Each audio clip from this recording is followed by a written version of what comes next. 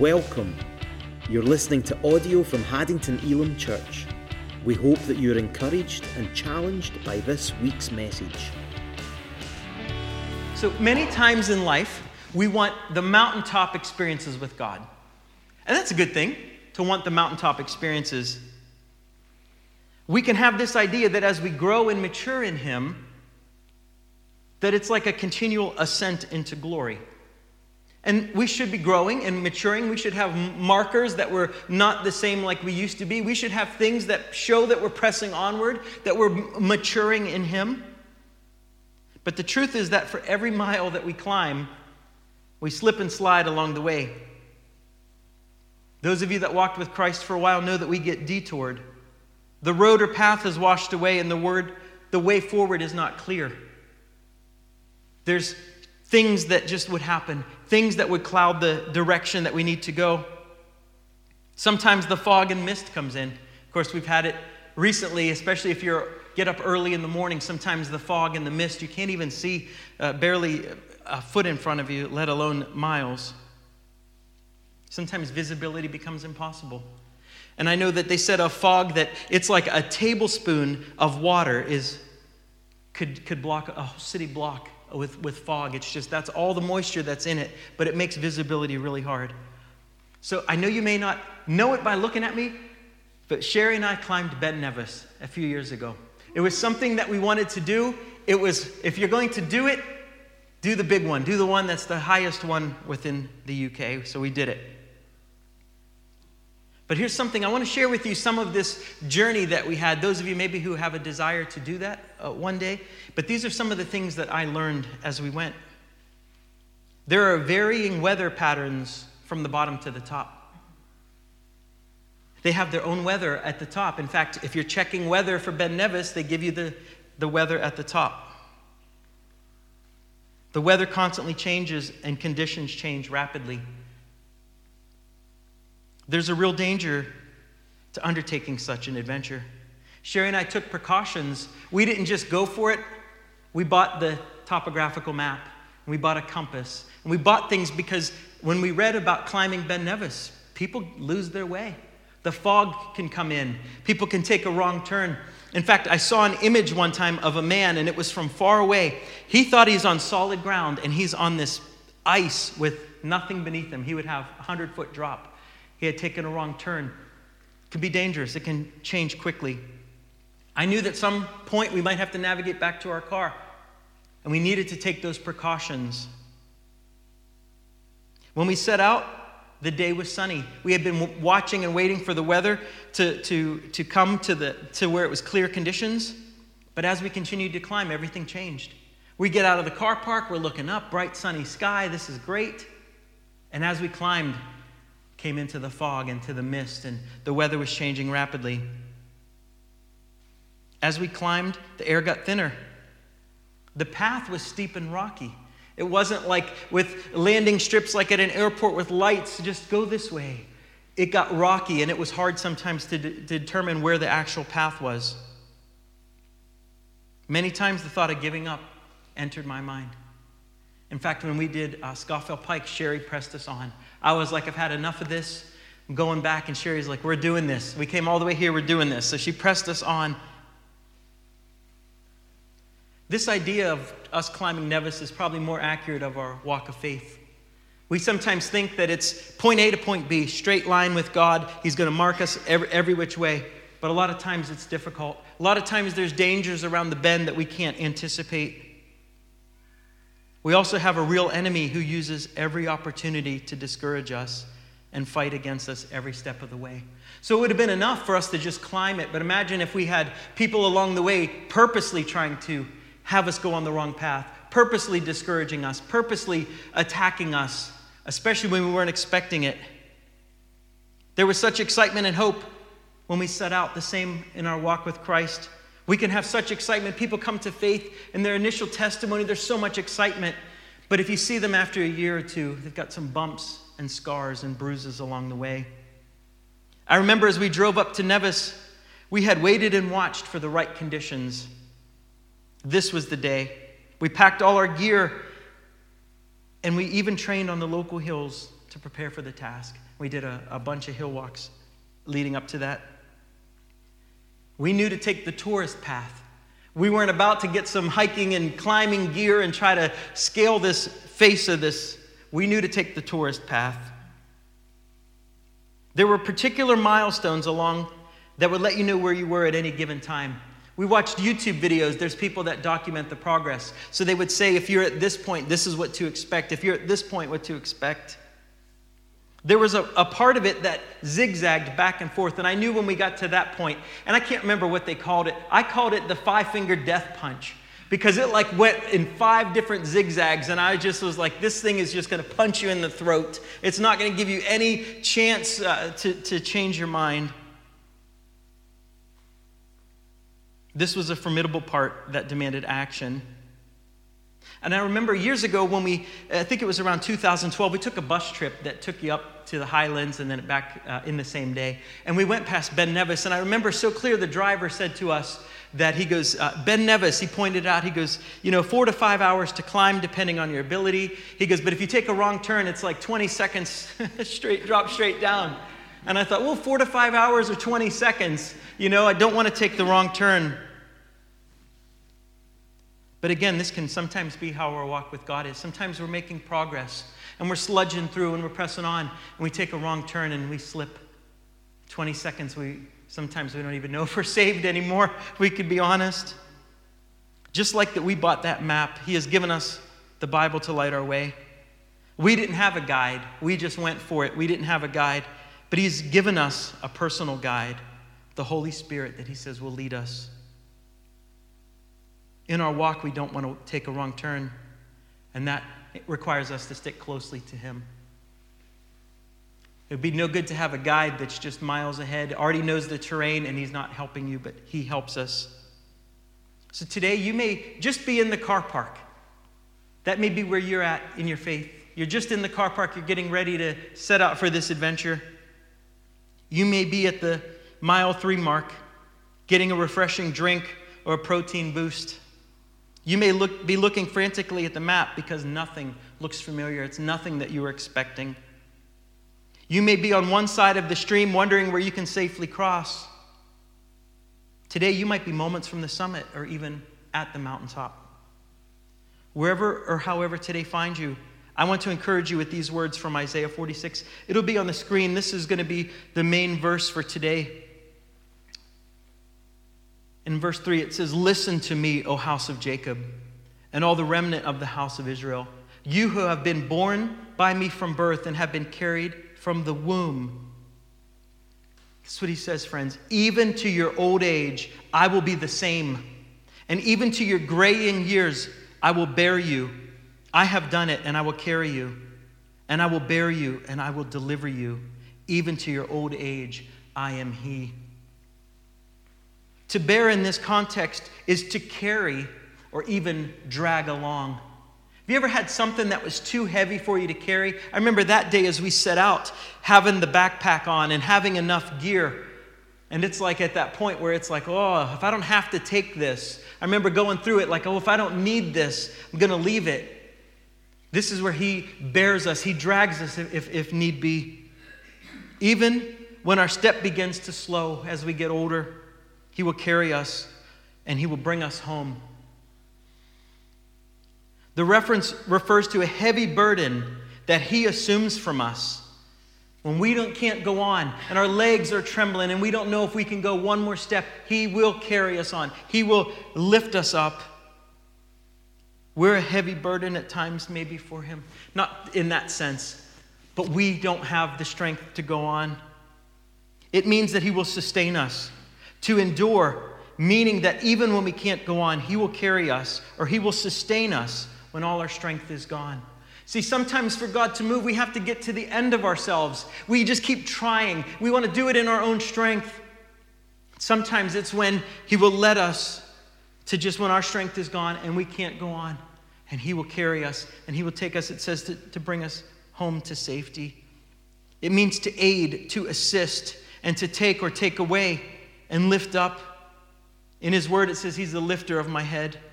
And He's saying, I am the same. I remain. unchangeably, with the same tenderness, the same affection, the same care as a father has for his children. See, I remember thinking, and maybe some of you have thought that, but I remember when our daughter turned 18 and she's an adult and she's going to be getting married and she's going to be moving out, and my responsibility is done. She don't need me anymore. And the truth is, she needs me now as much as she ever did. I'll never stop being dad. I'll never stop being on the receiving end, hopefully, of that phone call, Dad, I need your help. God knows that even as we grow and mature, it's not like we have a less dependence on him. In fact, the wiser that we are and the older that we are, the more we need him. And we need him more each day. I found this in Albert Barnes' commentary about this verse. It's on the screen. It might be a little hard to read, but he says, age does not make them less dependent, and experience only teaches them more and more their need of his sustaining grace. The argument here is that he who had watched over the infancy of his people with so much solitude, and I'm going to pause. In the beginning, when people just come to faith, they have this idea that God cares for them so tenderly, but as they walk, then they don't need him anymore. He says that at the infancy, he cared for them with so much solicitude that it would not leave them to exposures, infirmities, and trials of the advanced years of their history. The doctrine is at first that his people always need his protection and care. And yes, we do. Secondly, that he will never leave nor forsake them. Thirdly, that he who is the God of infancy and childhood will be the God of age, and that he will not leave or forsake his people who have been the objects of his care and affection in childhood and when they become old. See, sometimes we have this idea that God just wants us to do for ourselves. But I think that God today would say, for us to say to him, God, I need you. And I think he's just waiting for us to say that. He sustains us. And he had care for us just like we cared for our children. Those of us with children, we cared for them when they were wee. Will we stop caring for them when they grow? No, we will still be there for them. David said this in Psalm 139:13. For you did form my inward parts. You knit me together in my mother's womb. So if he took that gentle care to knit us together and to look at us, to know us, to do all this stuff, he says we're fearfully and wonderfully made, knitting us together in the womb. David said that God knows and remembers that we're made of dust. He remembers our origins. He knows everything about us and loves us dearly. And friends, I had this epiphany a few weeks ago that there's nothing that I can do. It's if I just stopped preaching and whatever, there's nothing that I can do to make him love me more. God loves me fully and completely as his own. It's not a matter of what I do for him. It's not a matter if I'm following and walking closely. He loves me completely and fully. The word in the Greek is agape. It's an unconditional love. There's no conditions, no strings attached. He loves us unconditionally. In Luke 2:6 and 7, it says, are not 5 sparrows sold for 2 cents? Yet not one of them is forgotten before God. Indeed, the very hairs of your head are all numbered, except for Bob. Do not fear, you are more valuable than many sparrows. The very hairs of our head are numbered. I tell you what, I have taken comfort in that because it's like he knows us. He knows us and we're not forgotten. And sometimes the enemy tells us we're forgotten. God doesn't care for you. He's not going to see you through. When we understand that God made us and carefully, tenderly made us, and we're valuable to him, we can trust him to carry us. This verse says if he's so concerned with sparrows that are just 2 cents, how much more so does he care for us? Jeremiah 1:5, many of you know this verse. He says, before I formed you in the womb, I knew and approved of you as my chosen instrument. And before you were born, I separated and set you apart, consecrating you, and I appointed you as a prophet to the nations. Friends, this same God who knit us together, who gave us giftings and talents, who gave us, it says, even good works to do before the foundation of the world. Will this not same God sustain us now and in the future. He knows everything that we're facing today. And friends, today could be the hardest, most discouraging day in your life. Some of you, it could have been all you did to come today. And I get it, and I've been there. Sometimes it's all you could do. You sometimes even can make that decision, I just want to stay home. I want to just put my blankets back over my head. Today could be the day that you've reached the summit. Today could be the most glorious day. Something, maybe your prayer has been answered, or something is just amazing going on in your life. You could be somewhere in between. As we climbed up Nevis, there were many different stages of ascent. And depending on how long you had been walking or how far you had climbed, from our vantage point, sometimes we could see people in the car park and almost laughing at them like, you're just getting started. You don't even know what's before you. And then the same spot you could see the car park, you could look up and you can't even see the top. It's the same with us in our walk. We're at different stages, we're at different vantage points, and we could see that people are just beginning their walk. Some are closer toward the summit. We knew what our feet and legs felt like, and we hoped that we could have the endurance to carry on. There were times that we would turn the corner, thinking that we were close to finishing. We would see what we thought was the summit, and you turn the corner and there'd be, nope, the path went. It's another peak, miles from where we thought that it was. You could see specks in the distance that were people much further away. Friends, many times it was disheartening. Again, when you're the one with your legs are feeling it, your back is feeling it, it's much different than what you would have thought in that car park starting out. Now, granted, we could have quit at any time. We could have just said, you know what, this was fun, we enjoyed it, but we're going home. But no, we had the endurance, we wanted to press on. This was the goal that we were after. Friends, today I would tell you, wherever you are, don't quit. Keep going. Keep going. You could be millimeters from breakthrough. I know that sometimes we can throw in the towel, and we're so close to the answer to that prayer, so close to that breakthrough. If we would just press on. For us, as we climbed, we had to take some breaks along the way. Maybe for you, sometimes it's taking a break. It's taking a rest. We brought the recommended supply of water. Some of you today just need a drink. Just a drink from the Spirit of God. There was a guy that passed us as he was jogging up Ben Nevis. Of course, I wanted to throw something at him, but he was jogging. In fact, he passed us, and he actually got to the top and passed us back on the way down before we ever even had got to the summit. And I know there's people that do the 3 peak challenges and that are in tip-top shape.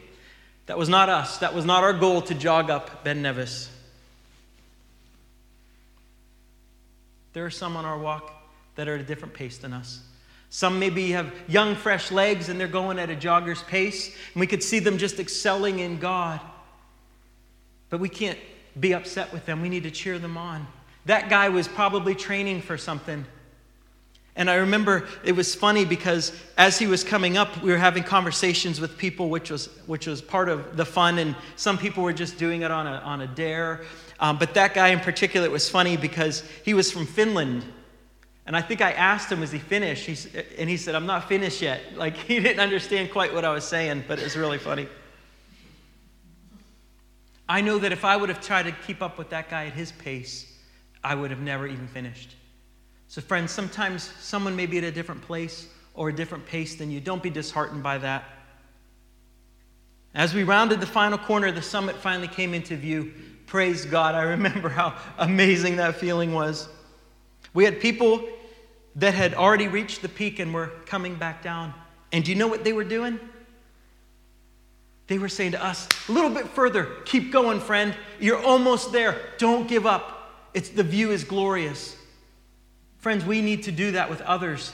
Maybe we've been at a place of the mountaintop, and maybe we're at the point of just ascending back down. Encourage other people on.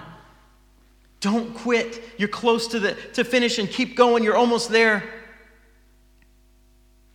When we finally reached the summit, and we went in early July, we were greeted by several feet of snow there was probably 6 to 8 feet of snow at the top that we had no gear for. We had no idea that snow was going to be up there. But we had our lunch and enjoyed the view. And it was amazing. They have that old observation tower that was up there. And the view for the miles and miles around was glorious. And it was a great feeling of accomplishment. Friends, we all want the mountaintop. But the truth is, once we reach it, we don't stay there. We had no plans. I brought no construction materials to build a house. We made it to the mountaintop, and we ascended back down. We don't stay at the mountaintop. And sometimes, other than the view and other than being there for a moment, there's not much there. It was all rocky. There was nothing green, nothing growing. It was just rocks. The great fruitfulness comes from the valley. See, on the way up, there were streams and lush green places. There was rivers and lakes, and everything was growing. There was trees and life, and the summit had no vegetation. In fact, it was kind of ugly at the top. It was just big rocks. In Psalm 84, 5 and 7, reading out of the Amplified, it says, "Blessed, happy, fortunate, to be envied is the man whose strength is in you, whose heart and highways are the highways to Zion, passing through the valley of weeping." See, friends, sometimes to get to that summit, we have to walk through the valley of weeping. They make it a place of springs. The early rain also fills the pools with blessings. They go from strength to strength, increasing in victorious power. Each of them appears before God in Zion. See, for us to get to the top, we have to go through the valley. And that's, again, the place we don't want to be. We want the mountaintop, but the blessing, the fruitfulness is in the valley.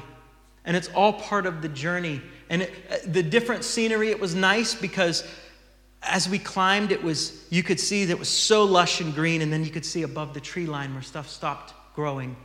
And it was just such a nice contrast. God has created us, and He upholds us by His mighty right hand. Today, whatever you're facing, just know He knows exactly what we're going through and upholds us. He sustains us through every day and every hour, in every season. He will keep us for all eternity, and many of us would believe that. He'll take care of me for all eternity. But in the here and now, that's where our doubts can come in. But He has our here and now. Our God holds us and sustains us. Isaiah 41:13 says this, "For I, the Lord your God, hold your right hand. I am the Lord who says to you, fear not, I will help you." And we sang that song earlier, In Christ Alone. And it says, "From life's first cry to final breath, Jesus commands my destiny." Jesus commands our destiny. From the womb to the tomb. He knows our every breath. He knows our every step. And He sustains us in between. So it's not that He started out with us really well and might finish well. He keeps us in between. Our days are numbered before Him. He knows each day. And I'll close with this verse in Psalm 37:25. It says, "I have been young and now am old, yet I have not seen the uncompromisingly righteous forsaken and their seed begging bread." Seeing a whole span of life and seeing the faithfulness of God. Friends, what a great God that we serve. Let's pray.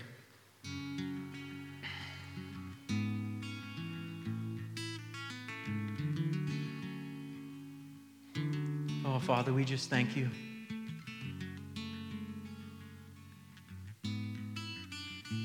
Lord, I thank You that as David saw over his whole life, he had some hiccups and some scrapes and bruises in between.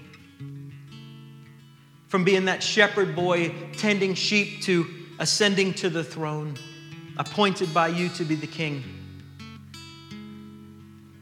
He ran for his life.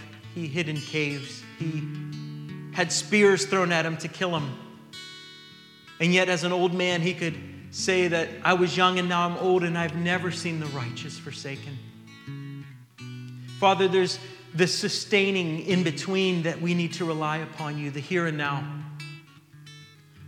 And Father, today we could be facing, like David, fighting for our lives, God. Souls are in the balance. God, our family are off the rails and we need an intervention from God. God, we may have siblings, brothers and sisters. We may have parents, Lord, that need a touch from you, Father. Maybe some who have walked closely with you in the past and now they're not with you. They're not following after you, and we're concerned for their salvation. We're concerned for their eternity. Father, I thank you that you're so good to us.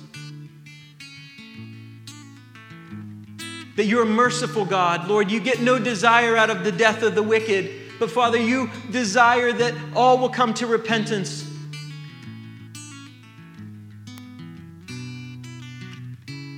And Father, for the people in this room today, we're all at different places, Lord. Some of us are fresh to this walk with you. Some of us have walked with you for years. But Lord, I thank you that you're with us. Father, that you're the guide. You said that not only would the Holy Spirit be with us, but that he would be in us and that he would be our guide, that he would lead us into all truth. So Father, I pray that even as we're facing things and we're facing difficult days, Lord, I believe that there could be some difficult days ahead for your church.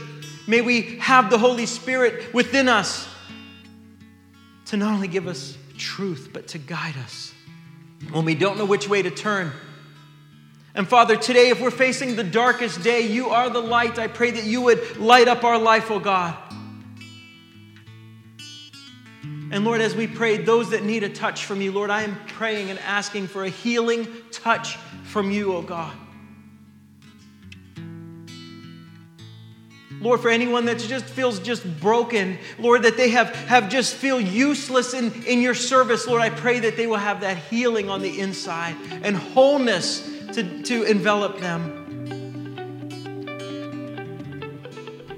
Thank you for listening. Please tune in next week for another inspirational message. If you're in the East Lothian area, visit us online at haddingtonelamchurch.com for information about how you can join us for our weekly Sunday services.